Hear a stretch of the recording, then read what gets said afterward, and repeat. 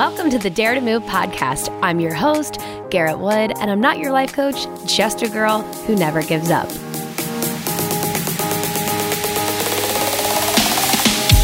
Hi guys, today I have the pleasure of interviewing Brooks Yang. She is somebody who I've known since I was a very little girl when I was in ski school. I used to ski with her younger sister who's my age. She's barely 2 years older than us, and she was always one step above us and just such an incredible skier. I knew that Brooks was type A, motivated, hardworking, and growing up, she aspired to go to Princeton. And as a go-getter does, she went to Princeton. And so I knew that. She's actually from St. Louis, Missouri. I'm from Indianapolis. And the only time I would see her family was at Christmas time in Snowmass, Colorado. So as much as you can keep in touch before a lot of social media, I would know that Brooks graduated high school and then she went to Princeton, and I knew that. And then the next update I got was that she decided to go to film school, kind of pivoted her career, her life. And for someone I knew who was type A, go-getter, very plan-oriented, I was kind of shocked to find this out because it's not your typical progression. And as I figured out that she was going to film school, I thought, wow, that's so neat. I wonder what she'll do. Flash forward to March of 2018, and I ran into her dad in Snowmass. Imagine that. And he said, oh, Brooks produced a movie. You should watch it. And I was about to publish my book, which was an exciting time for me. And I respected so much just the whole process of putting something out there. So naturally, Jeff and I went home and watched the movie. We were blown away. And I reached out to her selfishly because I really wanted to know the progression of how to make your book become a movie. And because it's all about who you know. And for all I knew, she was looking for content or a story. So I reached out to Brooks. She had given me an amazing pep talk, explained a lot about the movie industry that I didn't know. And the reason I invited her on the show is not only because she's paved her own way in the movie industry, and you'll hear it from her, but there's no one way to break into it. And there's so many different roles you can do.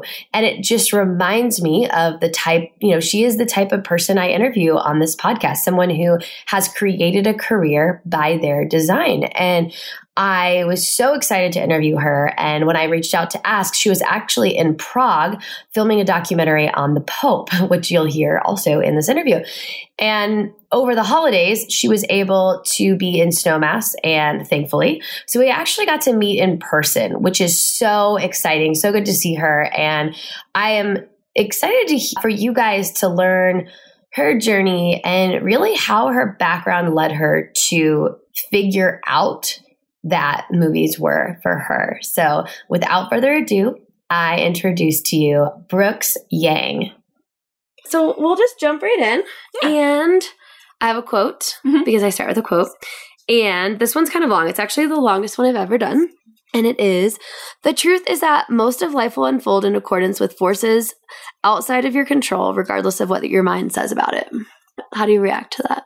I think it's interesting because it's true that it feels like you have a lot more control over what you're able to achieve this year, what you're able to, how much people are going to like the work that you do, how much you're going to be able to get the fulfillment out of things that you want.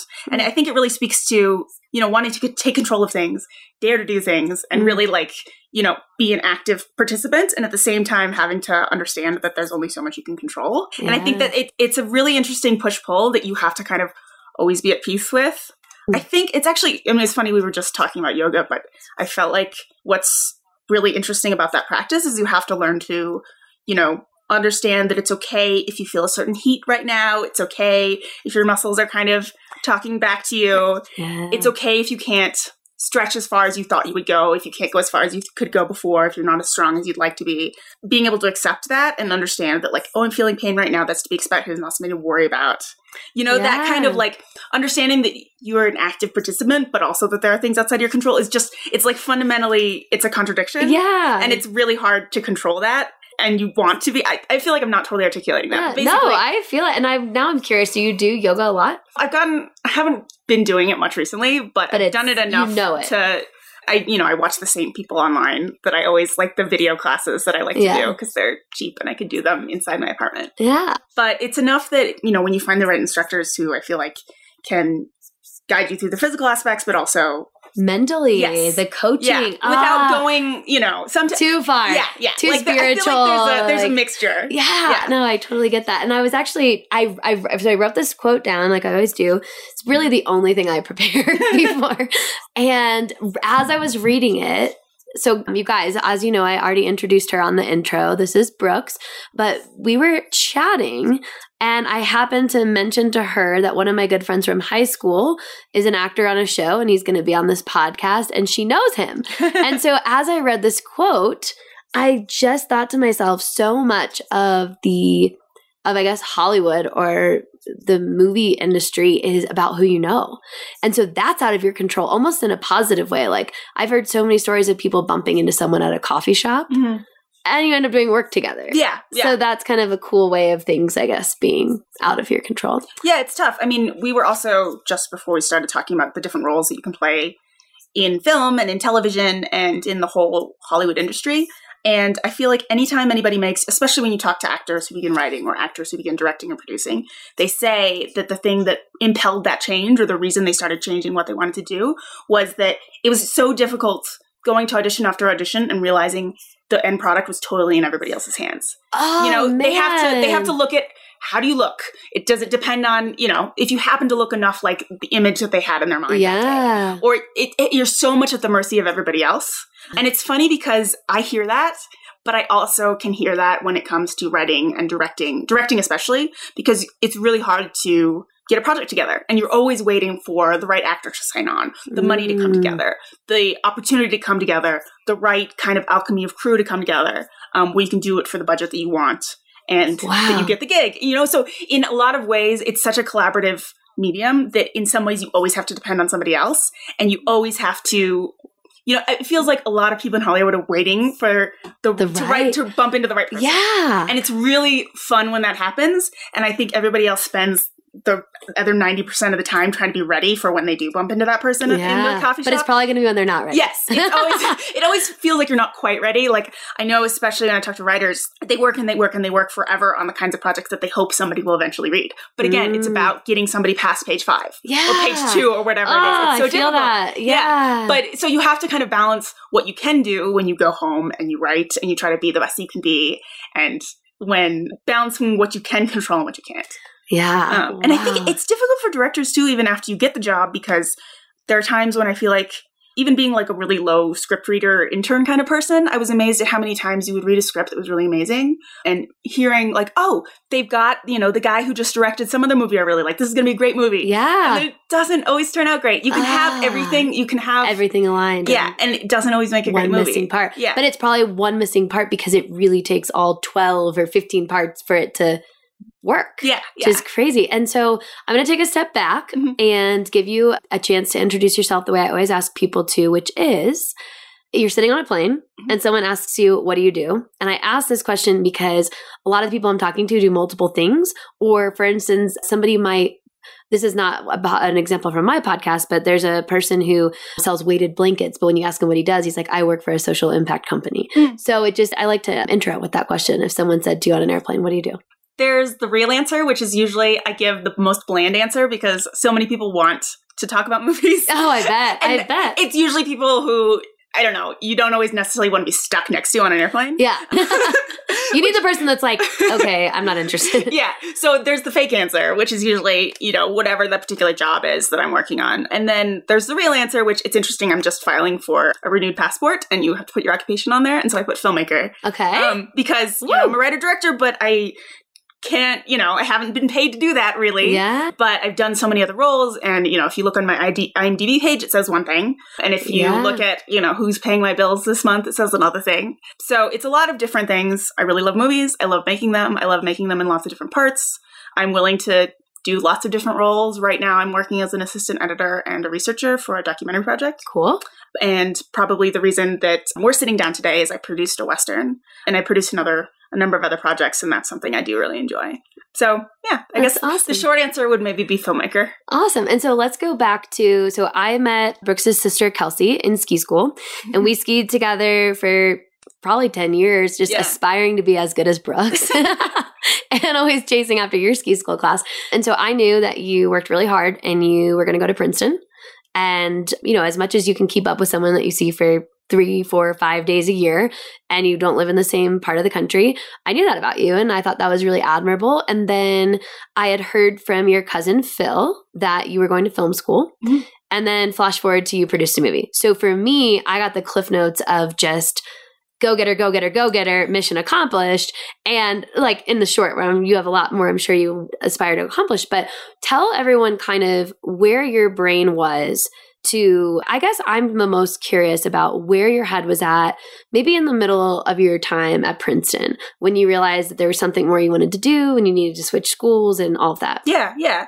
It's tough. I mean, part of the reason I chose Princeton was because it's such a broad-based education. And especially when I was in high school, I had this sense, people used to ask me what my favorite subject was, and I would get really cagey about it. And I would say like, I don't know, I like everything. And they're like, that's not an answer. Like, And then there would be other times when I would be like, well, I don't want to say that one's my favorite because then I won't try as hard in the other ones because I'll be like, I'm not very good at it. And so I tried to be like, absurdly well-rounded. And, you know, there's a limit to that. And I think that's one of the things I definitely realized when I got to college is I liked doing all these different subjects. In high school is set up so you learn a little bit of everything. Mm-hmm. And then college is set up where you get to learn a lot more about many different things. Mm-hmm. And you suddenly start to realize when you're getting taught by grad students who have made this their life and their PhD and by professors that you are a tiny baby in any field you step into. Your introduction for everything. You know, even when you're like, oh, I tested out of AP Calc, like I love math. I suddenly realized I really liked being really good at math. Yeah. I'm not going to be a mathematician. And so I definitely started freshman year doing that sort of auditioning process of trying to figure out what my major would be. And suddenly being around all these resources and all these incredibly intelligent people who, you know, have dedicated their lives to math. Yeah. Or these like crazy geniuses who are 19 years old who are amazing at math. And I'm like, okay, so when it comes to specializing in something a little bit different. So I got to kind of try out a lot of things. That's awesome. And there's a lot more I could talk forever about that whole process, but I ended up settling on architecture.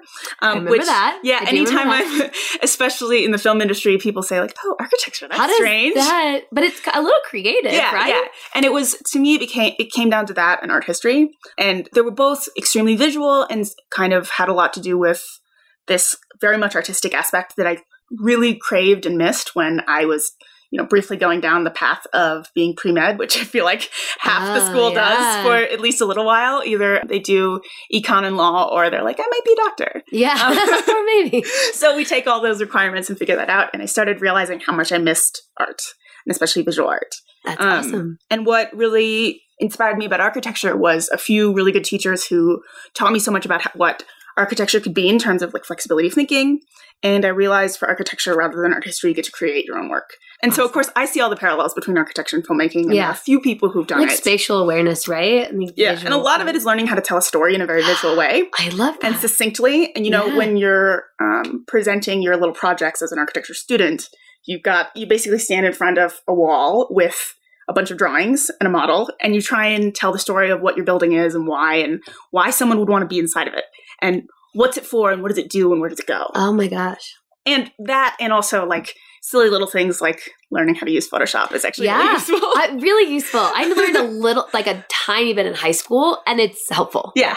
Really helpful. So thinking visually and being able to tell things in a way that isn't, you know, showing instead of telling is so powerful. And I know that I'm sure that's really helpful with writing too. So anyway, those were the sorts of things that I really fell in love with on a very emotional level. And that's how I ended up in architecture at school and really enjoyed it. But at the same time, I love movies and wanted to direct and write. So your goal was direct. From the second you've decided, okay, I think I would be good at this and I want to pursue it, the avenue you thought was that you aspired to was directing. I think it would be disingenuous to say that I had a clear idea from the very beginning. You know, I felt like I was wandering around college and getting the opportunity to have a liberal arts education and to go into a major where you get to tinker with everything. You know, and architects, they love to kind of be jack of all trades and try and figure out, you know, oh, I want to learn a little bit about urban development.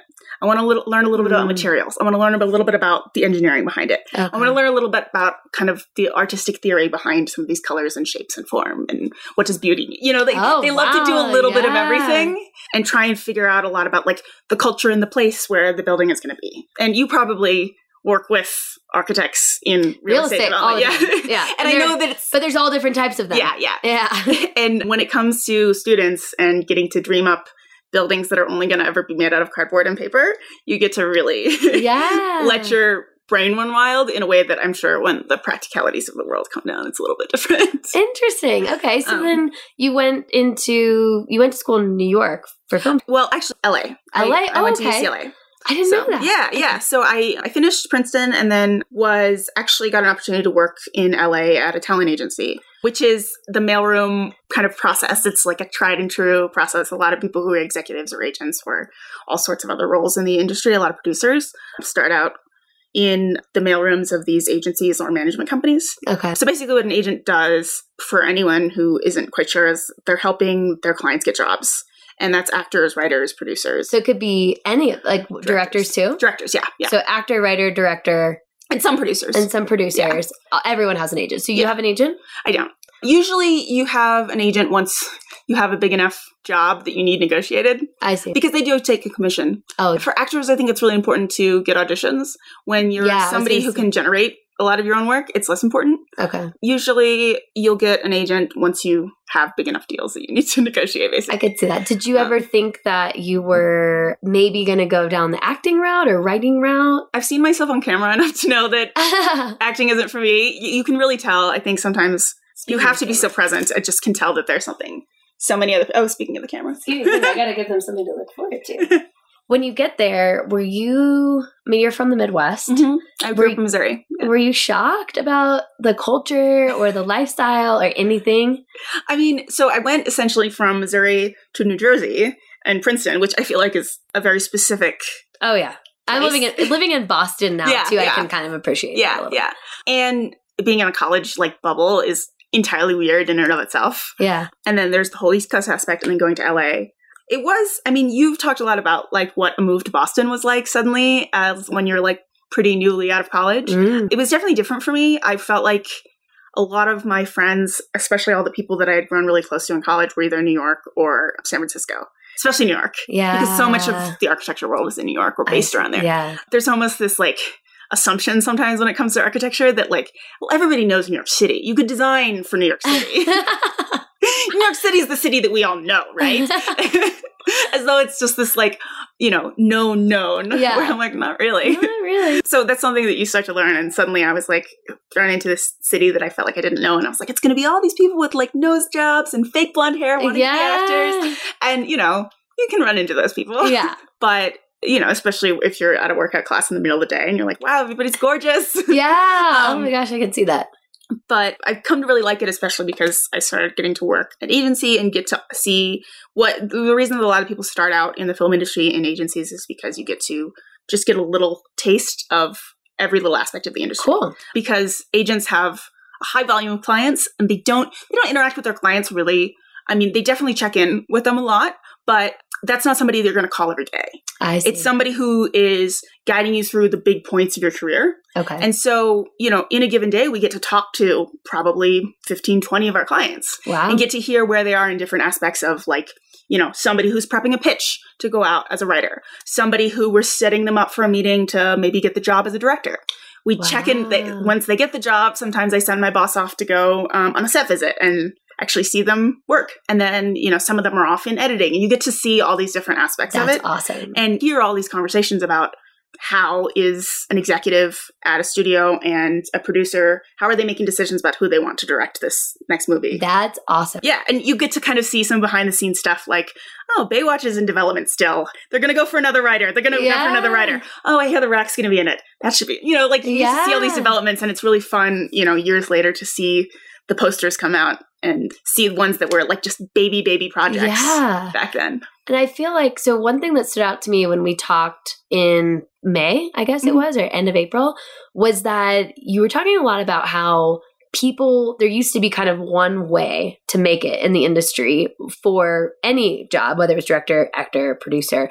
And now with Netflix and different production companies and people trying to produce things to sell to Netflix and all, there's so many different routes. Mm-hmm. And you were even, encouraging me, you could find your own way to get, Dare to Move to become a movie that's easier today or less barriers in some ways than maybe it was 15 years ago. Yeah. Explain that a little bit. Yeah, I think it's opened up a lot. I mean, there are lots of people who know a lot more about this than I do, but I think just from the vantage point of what I've seen and like getting to dip my fingers into lots of different aspects of the industry, what I'm amazed by is, so we have a system in Hollywood that allows movies to get made. Mm-hmm. And it's really good at making really big movies in one particular way, which is a big studio. You just try and get a bunch of people to go to the movie. And it's in this big theater. And then, it's this very traditional. Yeah. And for a long time, that's worked really well. You can get people to the movie and then you don't show it to them and then you allow them to see it on DVD or now streaming or some kind of later. Yeah. And what I was amazed by, even, I was working at this agency like 5-6 years ago, is everybody's had an awareness for the last 10-15 years that system can't work forever. But a lot of people are really scared because we don't necessarily know how to do it otherwise. Yeah. And at the same time, there's so many other people who have an opportunity to just pick up and try a new thing. So I think some of the things I was talking to you about is what's still really important to people is having a good story to tell. And I love that. It's like so basic. Yeah. So basic and so simple, but not simplistic. Like it's not easy to tell a good story. Yeah. And finding an audience. And the way to link up content to an audience is there's so many more ways to do that. Yeah. And so many different outlets and so many different ways that people like to watch and consume content. Mm-hmm. I know that sounds very businessy. No, but that's what it is. I mean, you have to make money. Yeah. And you have to have money to make movies. And when it really comes down to it, people want stuff to watch and stuff to listen to and stuff to consume.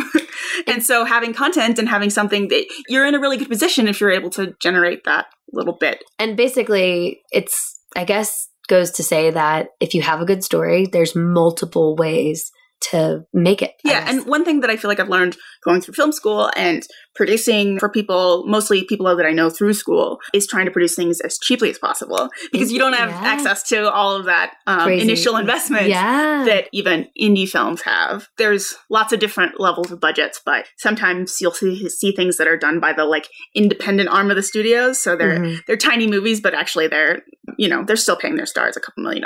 Oh, I bet. So talk us through, I guess, just to use a really good example and to learn about your experience, Cassidy Red. Like, how did that come about? How did you find the story? How did you find the team? How did you sync up with them? Yeah. So Cassidy Red is a Western. It's like we used to call it kind of a revisionist Western about this woman who seeks revenge against her former fiance. And so it's set in the 1800s, and in a lot of ways it's really traditional, but in other ways it's sort of fun and creative.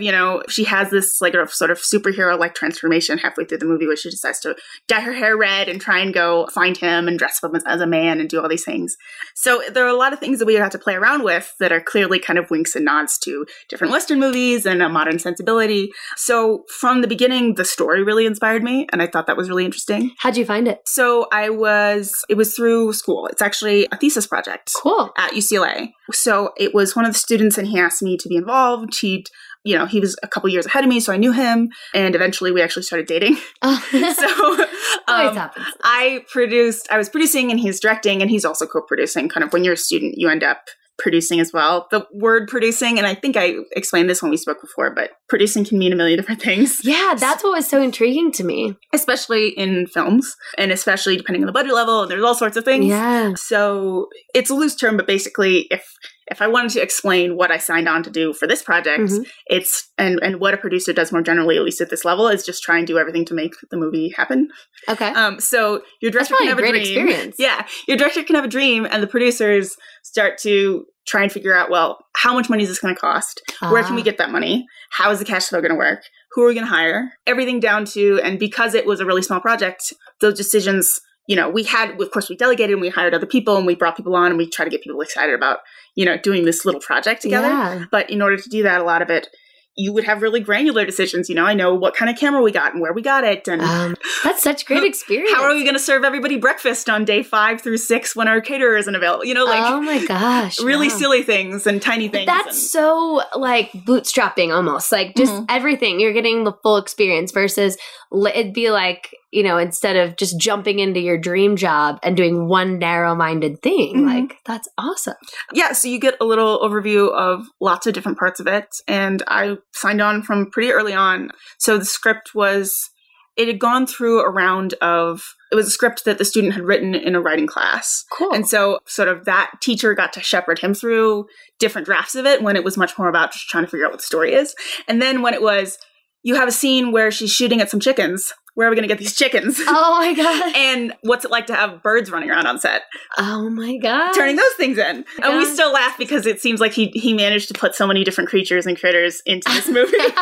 Where I was like, do we have to? Yes. And certain little things that the writer-director, he's been working in tiny movies for a long time. And so had a sense, like, if you've seen the movie, you might notice that almost none of our speaking characters ever get on a horse. Everyone's walking with a horse. But to have actors who can also ride a horse and the liability of all that makes things a lot more complicated. So he knew, and of course, once you try and get a camera following people on a horse when they're talking on a horse. Yeah. So it's a Western where none of our actors are on horses, but we do have extras on horses who are our wranglers. Like little things like That's so funny. That just can save you a lot of money if like, I probably shouldn't write an epic chase on horseback in this movie. That's so funny. So how long did it take? We had 18 days to shoot it. Oh my gosh. So that's 18 shoot days. We did it over 3 6-day weeks in Arizona. And then we did a couple of days as pickup days in LA. So we go into sort of the backstory of our characters and we get to see them as younger kids. And so we did that back in LA. But it was 3 crazy weeks in the hot season of Arizona. That's insane. Part of the way we were able to do it cheaply is the location that we got is called Old Tucson Studios. It's this amazing, used to be the sets for, originally built as sets for a bunch of different, John Wayne movies, and Columbia Pictures had originally built up a set, and kind of one movie would build on to another and keep modifying it. So cool. bunch of old Westerns had been shot there, and it's a theme park now, and in the summertime, it's too hot in August. So for the hot season, they close it, and we got to play around with it. That's awesome. Did you have to coordinate that with them? Yeah. They were really great to us. They gave us a good deal, and they were, really helpful. They set us up with horse wranglers and those sorts of, all sorts of local people who are involved in movie making in Arizona. So it was really, in a lot of ways, it was sort of a dream because we basically just got this, empty studio lot, and we got to play dress up and run around. And, of course, the heat was oppressive, and it seemed like the one day, it rained every day except the day we shot our rain scene. Oh, which of course it was 110 degrees that day. Oh my God. It's so funny to watch a scene full of rain that day and know that it was shining bright. It was as hot as it was ever. Yeah. That one day. So anyway, that's a little bit about the behind the scenes of making that movie, but it was really gritty, and it was about just, we all basically rented a Airbnb and took the whole crew and had us all stay together, and it became a real family, which was really fun. That's so awesome. And I feel like I learned so much on that project just knowing that so many things kind of get thrown at you. Oh my gosh, it's you can't even anticipate. That you would never expect. Yeah. And how was the course of getting it to Amazon Prime? What did that entail? How did they make that decision, or how did you make that decision? Yeah. So we were truly an independent movie in a lot of ways because we got our money from a combination of some grants as a student. The Hollywood Foreign Press Association gave us a little bit of money through UCLA, that's the group that does the Golden Globes. Yeah. And they give money to students to make their thesis films. That's awesome. So little things like that. And then we also ran a Kickstarter, and then we also got all sorts of other little bits of money here and there that we cobbled together. But the cool thing is then we weren't beholden to anybody in particular, and we got to kind of turn around and sell it. So we played at some festivals, and through one of the festivals that we played in LA, we got in touch with a distributor named Vision Films, and they were the ones who negotiated. They essentially bought our film, and they gave us a little bit of money, not much. But when we're talking about this movie, it's always small amounts of money to clean up the sound and do all sorts of additional finishing things, and basically turn it over to them. And they were able to turn around and put it onto platforms like Amazon Prime and all sorts of other streaming services and iTunes. And, that's awesome. Yeah. And they're also able to negotiate foreign rights and things like that. Cool. So yeah, and it allowed us, we went through the glorious, magical process of essentially officially turning over the film. So it's a lot of nitty gritty, but you learn a lot about. But yeah, that's hands-on from start to finish. That Yeah, sounds incredible. I wouldn't want to do it any other way, honestly. Yeah, and it was great because I was just amazed at how much friends and friends of friends were willing to get involved, and the director's contact through, you know, some of his friends from college. There were so many people who were willing to, like, wanted to get involved for different reasons. That's how we got to know our lawyer, which was really great. Oh my God. And he's been such a great guy to help us guide us through the process and things like that. So it's definitely, it's a project that, like, you'll never, we call it our movie baby because it's, you know, it will never be gone really. Even though the project is essentially done.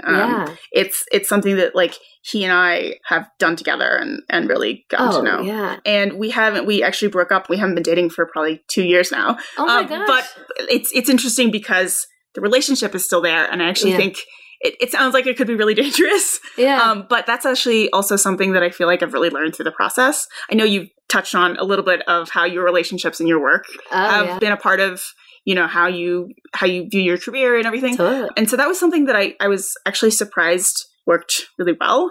It doesn't always work that way. You get to definitely learn. I feel like I know him so well through the process of making this movie, and I still have so much respect for him. So that there's no burn bridge. Yeah, so you could work together in the future, or I'm sure network through each other's networks down the road. And it's fun because, you know, he's got other projects he's always dreaming up. He's like, if someone wants to hand us a bunch of money on a sequel to this, or not a sequel, but he's got another Western he wants to do, but we've got this other like little comedy project that feels very producible that we're actually going to develop a little bit.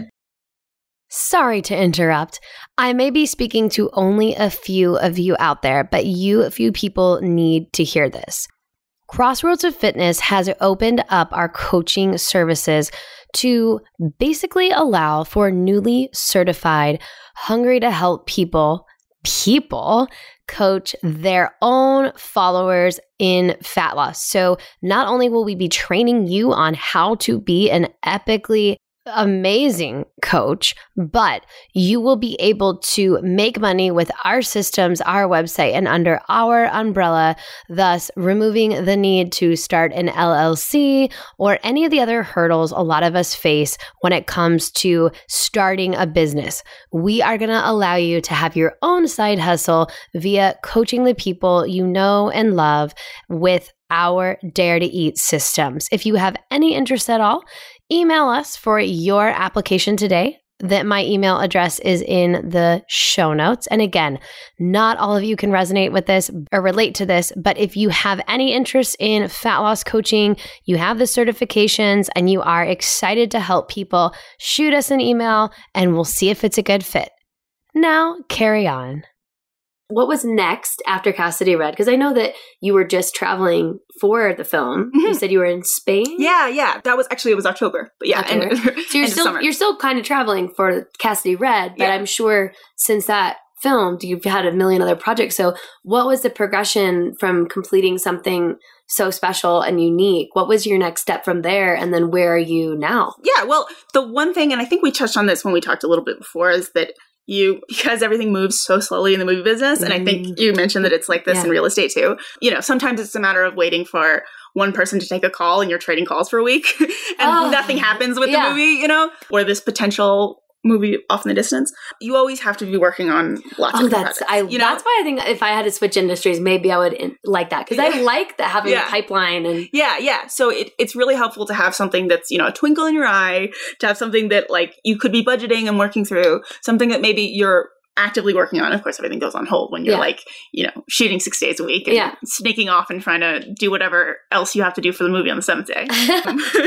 There were definitely days like that, you know. I bet. But anyway, and then you kind of continue. So there are projects of my own that I've been working on through film school, because I was actually still in school when I was producing Cassidy Red. And then I've been producing for a couple of the short films. Cool. There's a professor who is a director, so I produce for him. something that's got Michael Traynor from The Walking Dead in it and Cheryl Lee, who's probably best known for Twin Peaks. Oh. So that's been really fun, and that's kind of in post-production now. And then I have been in Prague for the last 2 months working as an assistant editor and researcher for a documentary about the Pope, which I think I mentioned. That is so awesome. And what are you most proud of as you stand here today? Like, you know, still feeling like you're new to this, but having enough in your portfolio to, you know, have good experience. What are you the most proud? I love that question because a lot of people have a hard time answering it. Yeah, I was going to say it's a good question because the first thing I think of is all the things I wish were more finished and you know, all the things that I would love to show off more. You know, you always feel like you're almost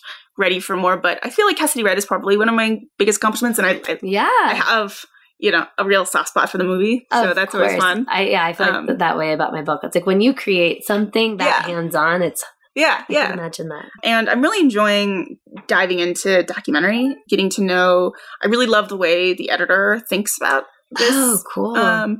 And being kind of an archive person and being an assistant editor, I'm amazed at how much I get to, one of my jobs is basically pulling a lot of archival footage anytime. So it's about the Pope, and most of the footage comes from the official Vatican sources where he's walking around being the Pope. But for everything else, we are pulling from past archives of him as a young man, and or, you know, if we don't have the moment that we're describing or that the talking head is describing, what visually can evoke that feeling and what can we show at that moment. Wow. So I get to get the editor's ideas about what might go there, and then, you know, search and find those images and watch him kind of say like, oh, that could work. Oh, no, I don't think that'll quite work, but pull those three. And to see his decision-making process and see how he pulls that in. Oh, wow. And him giving me the freedom to just say like, well, you pulled all that stuff. Why don't you try putting it together? See how it looks. And at first, especially, I was like, you want me to touch the movie? Like, me? Oh, that's so... And of course, like, I'm amazed. The other thing this really taught me is that nothing is set in stone. You get to just kind of play around. Every time you start something, you make a copy of what we did yesterday. You play around, and then the editor can come in and he can make a change or not. The director is going to come in and see it and make a change or not. And so it's been really fun, and I'm amazed at how creative.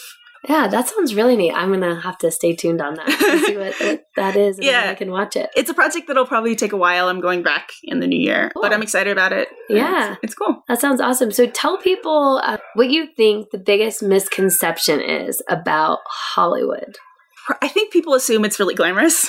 And I also think the other thing people assume is, well, I mean, it makes sense, but when you watch a movie or a TV show, you're seeing the actors and nothing else. Yeah. And I'm amazed at how little the actors are a part of your day-to-day. It's not to say that their role isn't important. Yeah. And I mean, there's a reason people pay huge attention to casting and performance, and because that's really all you have to see and hear and go off of in a lot of ways. Yeah. But there's so many other personalities and thoughts and decisions behind everything else. And so it's so rarely about, I feel like the biggest misconception is that it will be more glamorous and that you're going to deal with movie stars, or you're going to be around people that you recognize. Yeah.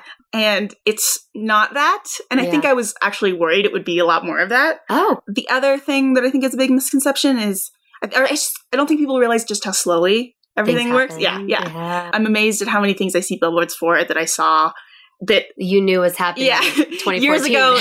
It looked like, oh, we're definitely going to shoot soon, or this is going to happen. You know, that's part of other things happen really quickly, you know, especially as anytime there's one success, everybody's really willing to bankroll something that seems really similar.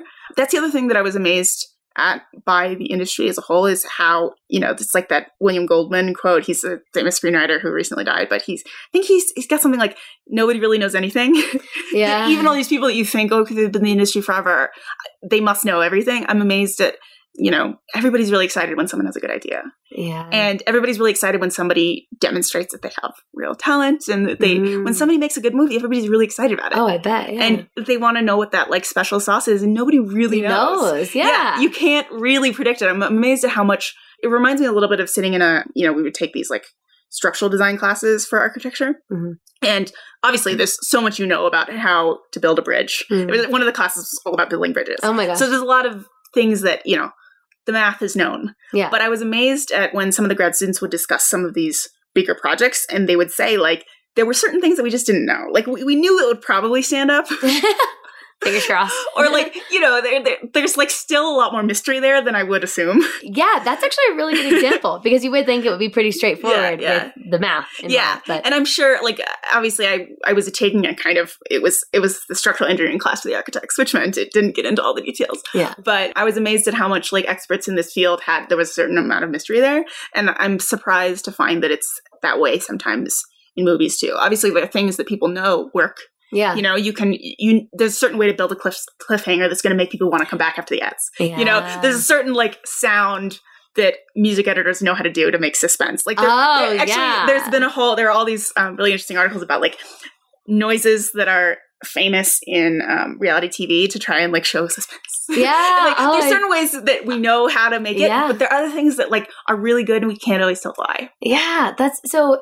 What do you think? I could imagine that the mystery would really intrigue me to find my own way, to create my own path, all of that. But as you've been on this path, different projects, meeting different people, you know, moving across the country, what has been your biggest hurdle as far as getting into the industry, or maybe once you were in there, something that really set you back? Like, what is it that you probably won't forget if you are willing to share that you kind of feel like you definitely had to overcome? Yeah. I feel like actually this one is something I haven't overcome yet. I don't know if that's... No, that's a lot of people have said that kind of thing. I feel like I'm still in the middle of it, but I have an unfinished film that I directed and this is definitely one of the hardest things that I find in the film industry, is being able to trust your own creative decisions, especially when you have total control. Total control is almost the worst. It's so dangerous. Yeah. And I'm sure you experienced this writing your book and not having a boss in certain parts. Working from home. And it's really difficult, especially when, and I'm amazed at how many people who are already hugely successful experience this as well, especially writers and actors and directors. But, you know, suddenly being on my own and not being sure about the decisions I'm making. Yeah. And so I've got this film that, I keep recutting and I need to just decide on how I'm going to cut it. Yeah. Because I keep imagining this like perfect version of it and coming down to, and this happened on another project that I did finish, but it was, I can get advice on how to write something or how to direct something from a million people, but in the end I have to decide for myself. Yeah. And I don't know which answer is going to make it better. Do you think that a lot of people or successful producers or directors typically collaborate? And this is a really weird example, but 4 of the probably best companies I've ever worked for in the fitness realm were run by 2 CEOs or like 2 partners. Oh, yeah. And I found that really interesting because it's like there's a so-and-so and so-and-so. Like you don't hear they're one without the other. Mm-hmm. And I thought that's probably got to be great because you have one that's maybe good at right side brain or the other one that's good left side brain or whatever. But I've just seen that so many times in my life as a professional. And I wonder if you've seen that with directors or producers where they're working in a team. I think good director-producer pairings are really pretty important. Common. Yeah. No, it's you really always important. have for a director-producer. Yeah, okay. yeah. But you never have like 2 producers working together. I mean, you do have actually the way... In bigger budget. Yeah. It has to do a lot with the way those like companies are kind of structured. Okay. So that happens a lot. And actually, a lot of times when you're looking at movie credits, you'll see a million producers. And sometimes that has to do with money. Sometimes that has to do with rights. That can mean a lot of different things. Okay. It's an industry where it's unavoidable to collaborate. Yeah. But having a producer and director who really see eye to eye. Yeah. And usually the producer is a lot more logistical and the director can be a lot more fanciful. But not always. Sometimes it can be a little bit flipped, I think having that kind of pairing can be so valuable. Also, I think having a good director-editor dynamic is amazing because, again, it's a little bit of different thinking. So describe, just because a lot of people listening probably aren't in the space, describe like the main roles of the editor compared to producer. So the producer, again, it can be really general, and even in TV, it's a totally different thing. Yeah. But in general, a producer is, or an executive producer is dealing with money, where it comes from, where it's going to go. And a producer is also choosing, for example, if it's based on a book, they're the ones optioning a book or buying a book or a video game or whatever the original meme, a book written entirely in text. Like there are a lot of really ridiculous things. Yeah. The Slinky movie. It worked for the Lego movie. So they're the ones who are working on acquiring properties or acquiring like the basis of what you might make a movie off of. And they usually have a mission in terms of like, I want to produce movies for these sorts of audiences. Or what we're really good at is young adult or, Okay. So they're helping develop the script And they're also kind of the conduit between who you're going to sell it to. So if it's a studio movie, they usually have, a lot of times the producers have the relationship. I mean, it depends a lot. I could talk forever about like how all this could work, but they also have often the relationship with the studio. And they decide if they're going to sell it to their kind of home studio or if they're going to sell it elsewhere or if they're going to produce it and then sell it once. It's a lot more business component. Yeah. I guess I just didn't even realize how much of that would be in their hands. Yeah. And agents and executives are doing a lot of those business aspects of it. And there are people who are like on the finance side who can be even more part of that. Gritty. Yeah. But the editor would be doing more of actual cutting of the film. The editor is somebody who is, and they're the people who are, working on the computer. And they are the ones who are looking for all the footage and really, obviously, they have a whole team. And the bigger the project, the more people you have. But they're the ones a lot of times who are really visual. And they're able to say, like, for narrative, you're looking at, so if it's something scripted, you can say, like, oh, I think we should be on this camera for that moment. Or look at how amazing that actor's performance is. Like, I believe that performance. And if we put in this little pause, then the scene plays this way, Wow. Okay. So they're really looking at, or I think music should come in here. And of course the director is always, there's a back and forth with the director on all these sorts of decisions. So it's really hard actually when you see a movie whose decision was what. Yeah. Wow. Now I have a lot of questions about different movies. But an editor a lot of times has a really good sense. In a lot of ways, they're good writers because they know how the movie should be structured. Because, this is a idiom that you hear all the time in film school and all over. But, you write the movie when you write it. You write the movie when you direct it. And then you write it again when you edit it. Because they're the ones, they're the ones who know, like, the editor often is figuring out, like, oh, now that we've seen this expression on our actor's face, I don't think we need this line.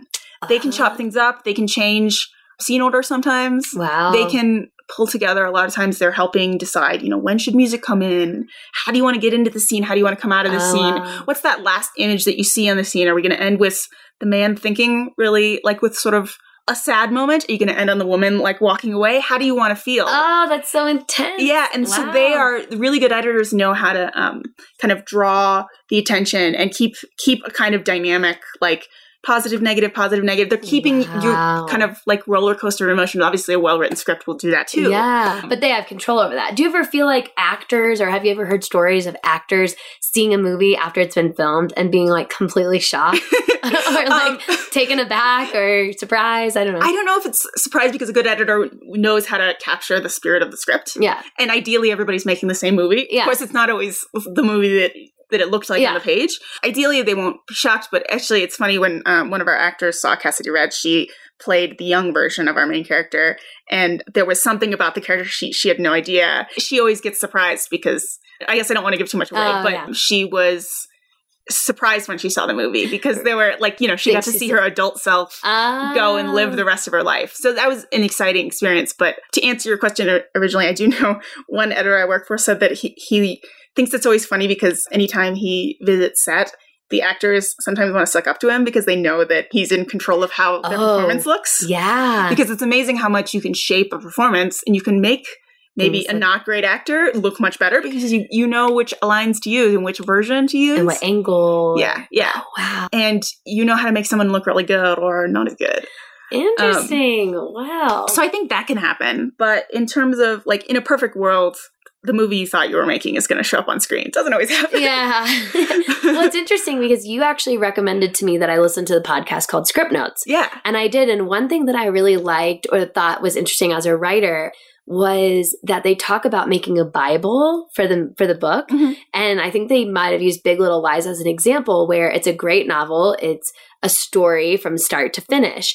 And then when it gets produced into a show or miniseries, then they want to come up with a sequel. And obviously the original author didn't write a sequel. So the author, I think it's the author, comes up with a Bible when they submit that basically says what can and can't happen. Mm-hmm. So, Reese Witherspoon is never going to hook up with so-and-so as long as time goes on. And I thought that was really neat because I think it would be hard as a writer because there's so many possibilities. And I think that, like you're saying, things take different shape after they become a miniseries or movie or whatever.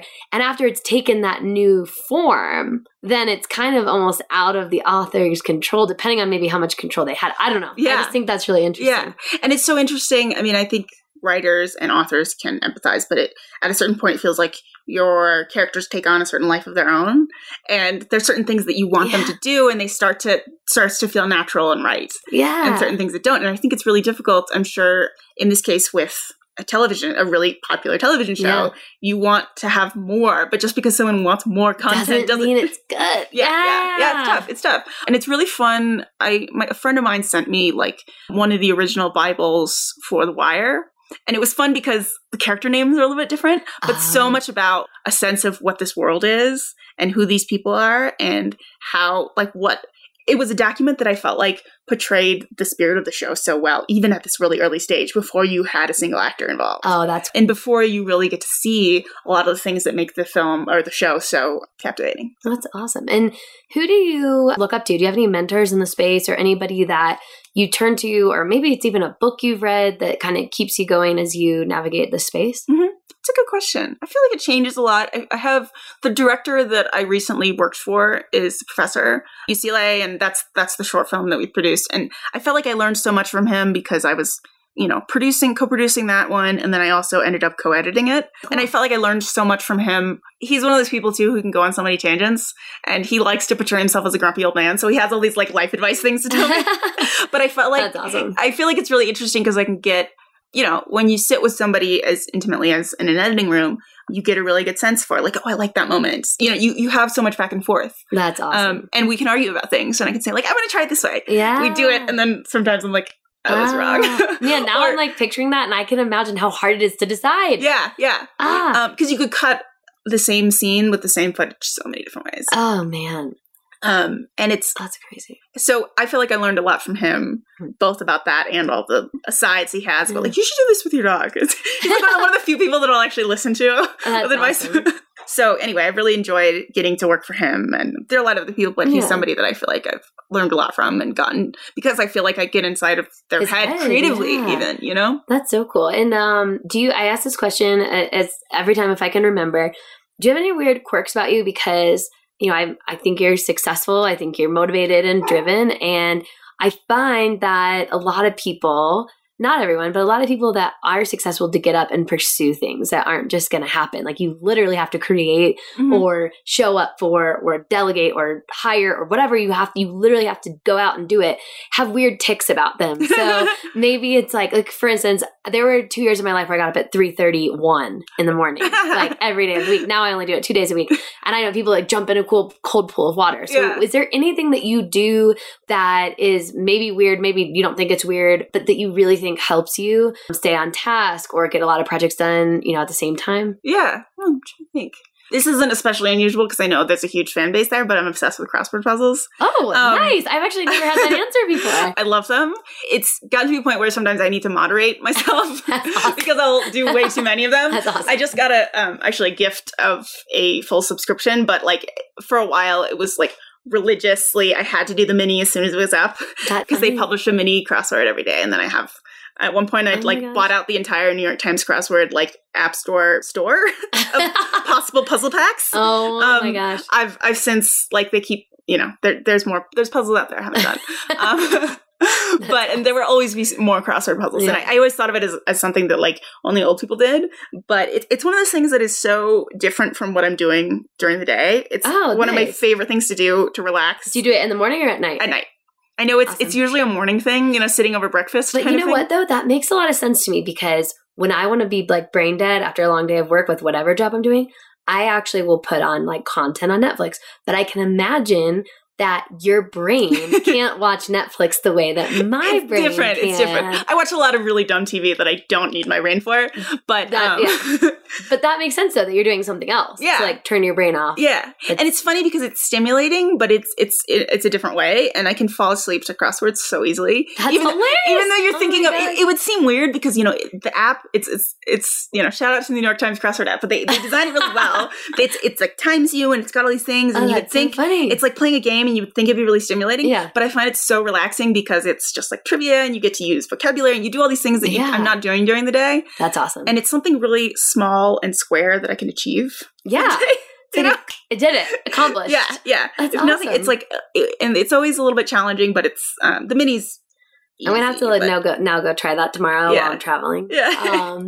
It's fun too because I also feel like I can cheat if I want, I look things up, and then when you look things up, you end up in learning some kind of clickhole. Yeah. And you end up looking up stuff and just learning things about random facts. Yeah. That's awesome. So it's just a little part of my day that I come to really enjoy and look forward to. I love it though, because I don't know if I'll ever get that answer ever again. And I guess my final question for you is, and this probably might be a long answer, is like, what advice do you have to anyone out there who is, whether it's aspiring producer or writer? I think probably the majority of the people listening, because of the fitness entrepreneurs I know, do write. Mm-hmm. Like they put out content actively, maybe more so writer focused advice, just for how to get your content out there, or I guess how to network your way into the industry. Yeah. One thing I would say has been really helpful for me, I'm not sure if this totally answers your question, but finding a group of people whose opinion I trust about my writing. Ooh. Yeah. You had mentioned before how like it's that like familiar, scary feeling of putting yourself out there once you post. Yeah. It's always scary. Yeah. Yeah. But it's like, at least you're used to it. Yeah. I feel like I enjoy, and film school has been so great for this, is finding classmates who I feel like whose opinion, even if their work is different, I can trust their instincts. Oh, I like that. And this goes, it's writing, but also really works well when it comes to showing somebody a cut of your film, because you're so vulnerable, and to be able to, and you can get opinions from everybody. Oh yeah. But getting opinions from people that you feel like you could listen to, and those notes are useful. Finding those like people that you really trust, and that I think can really keep you moving forward. And I was amazed. That's one thing that I felt like was really beneficial in film school for me, was getting to bounce ideas off of other people, and also getting outside your own head.